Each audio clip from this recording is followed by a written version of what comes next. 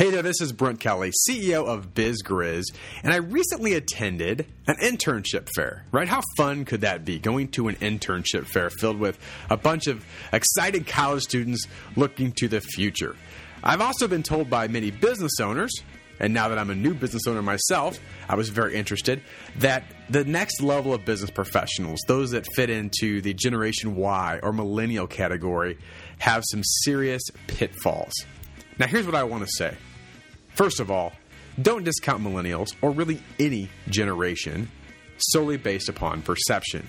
I often hear that tomorrow's business generation of millennials, and that generally classifies, at least for the business world, today's high school and college kids that are coming up, that they don't possess the skills needed to make it in the professional world.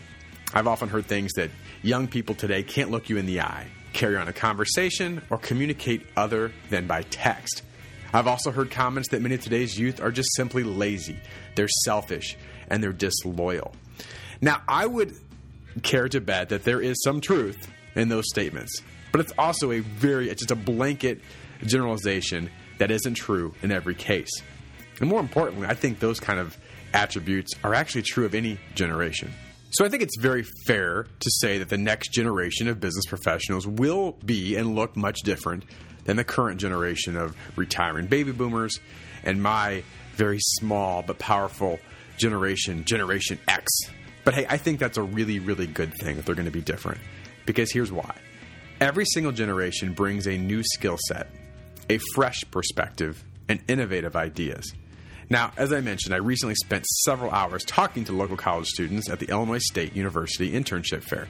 And as a new business owner, I did not come in with high expectations. I would crank that back a little bit and say I really didn't have any expectations. I figured I would touch base with some college kids, and they'd be handing out resumes, and they'd have their heads down, and they'd be mumbling some gibberish about how I'm looking for an internship, and if I got the skills, and thank you, and then they would just walk away. But let me say this. I spent 3 hours from 4 p.m. to 7 p.m. straight talking with 18 to 24-year-old kids, young adults, who were focused. They were prepared. They were dynamic, they were passionate, and they were eager to discuss how they could bring value to my business. Quite honestly, I was absolutely blown away, and I was re-energized for the future. Now, I'm aware that people will say, that students that came to the internship fair are the higher performing students. They'll say it's a small sample size of the entire student population. I'll just say this, it doesn't change my opinion. The 50 or so students that I spoke with were flat out impressive. Not just in the communication and their preparedness, but in the skill sets they brought to the table. Now, some of you may be thinking, okay, great, but why does this matter? Why should I care? Well, I think there's a huge opportunity for experienced business owners and sales managers to utilize the talents and vision of these future professionals.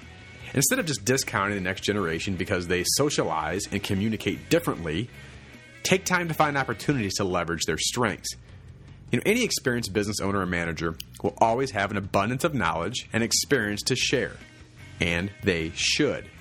At the same time, there will always be new ideas to learn and new ways to innovate, and that can't be overlooked.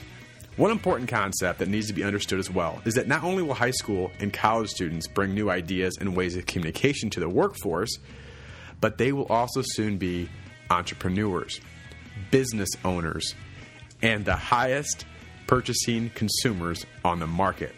Remember, people buy from people and companies they know, like, and trust. So here's a key question you need to ask yourself and your business. Will tomorrow's consumers, vendors, and employees relate to your business? Ask that question, answer honestly, and see what you come up with.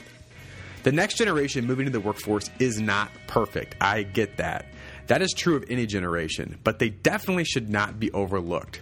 So hey, I believe the future is bright indeed. Again, my name is Brent Kelly. I am the CEO of BizGriz. We specialize for small businesses in payment, energy, and marketing solutions. You can check us out at bizgriz.com. I wish you and your business all the best in your success. With the future this bright, I better get my shades on.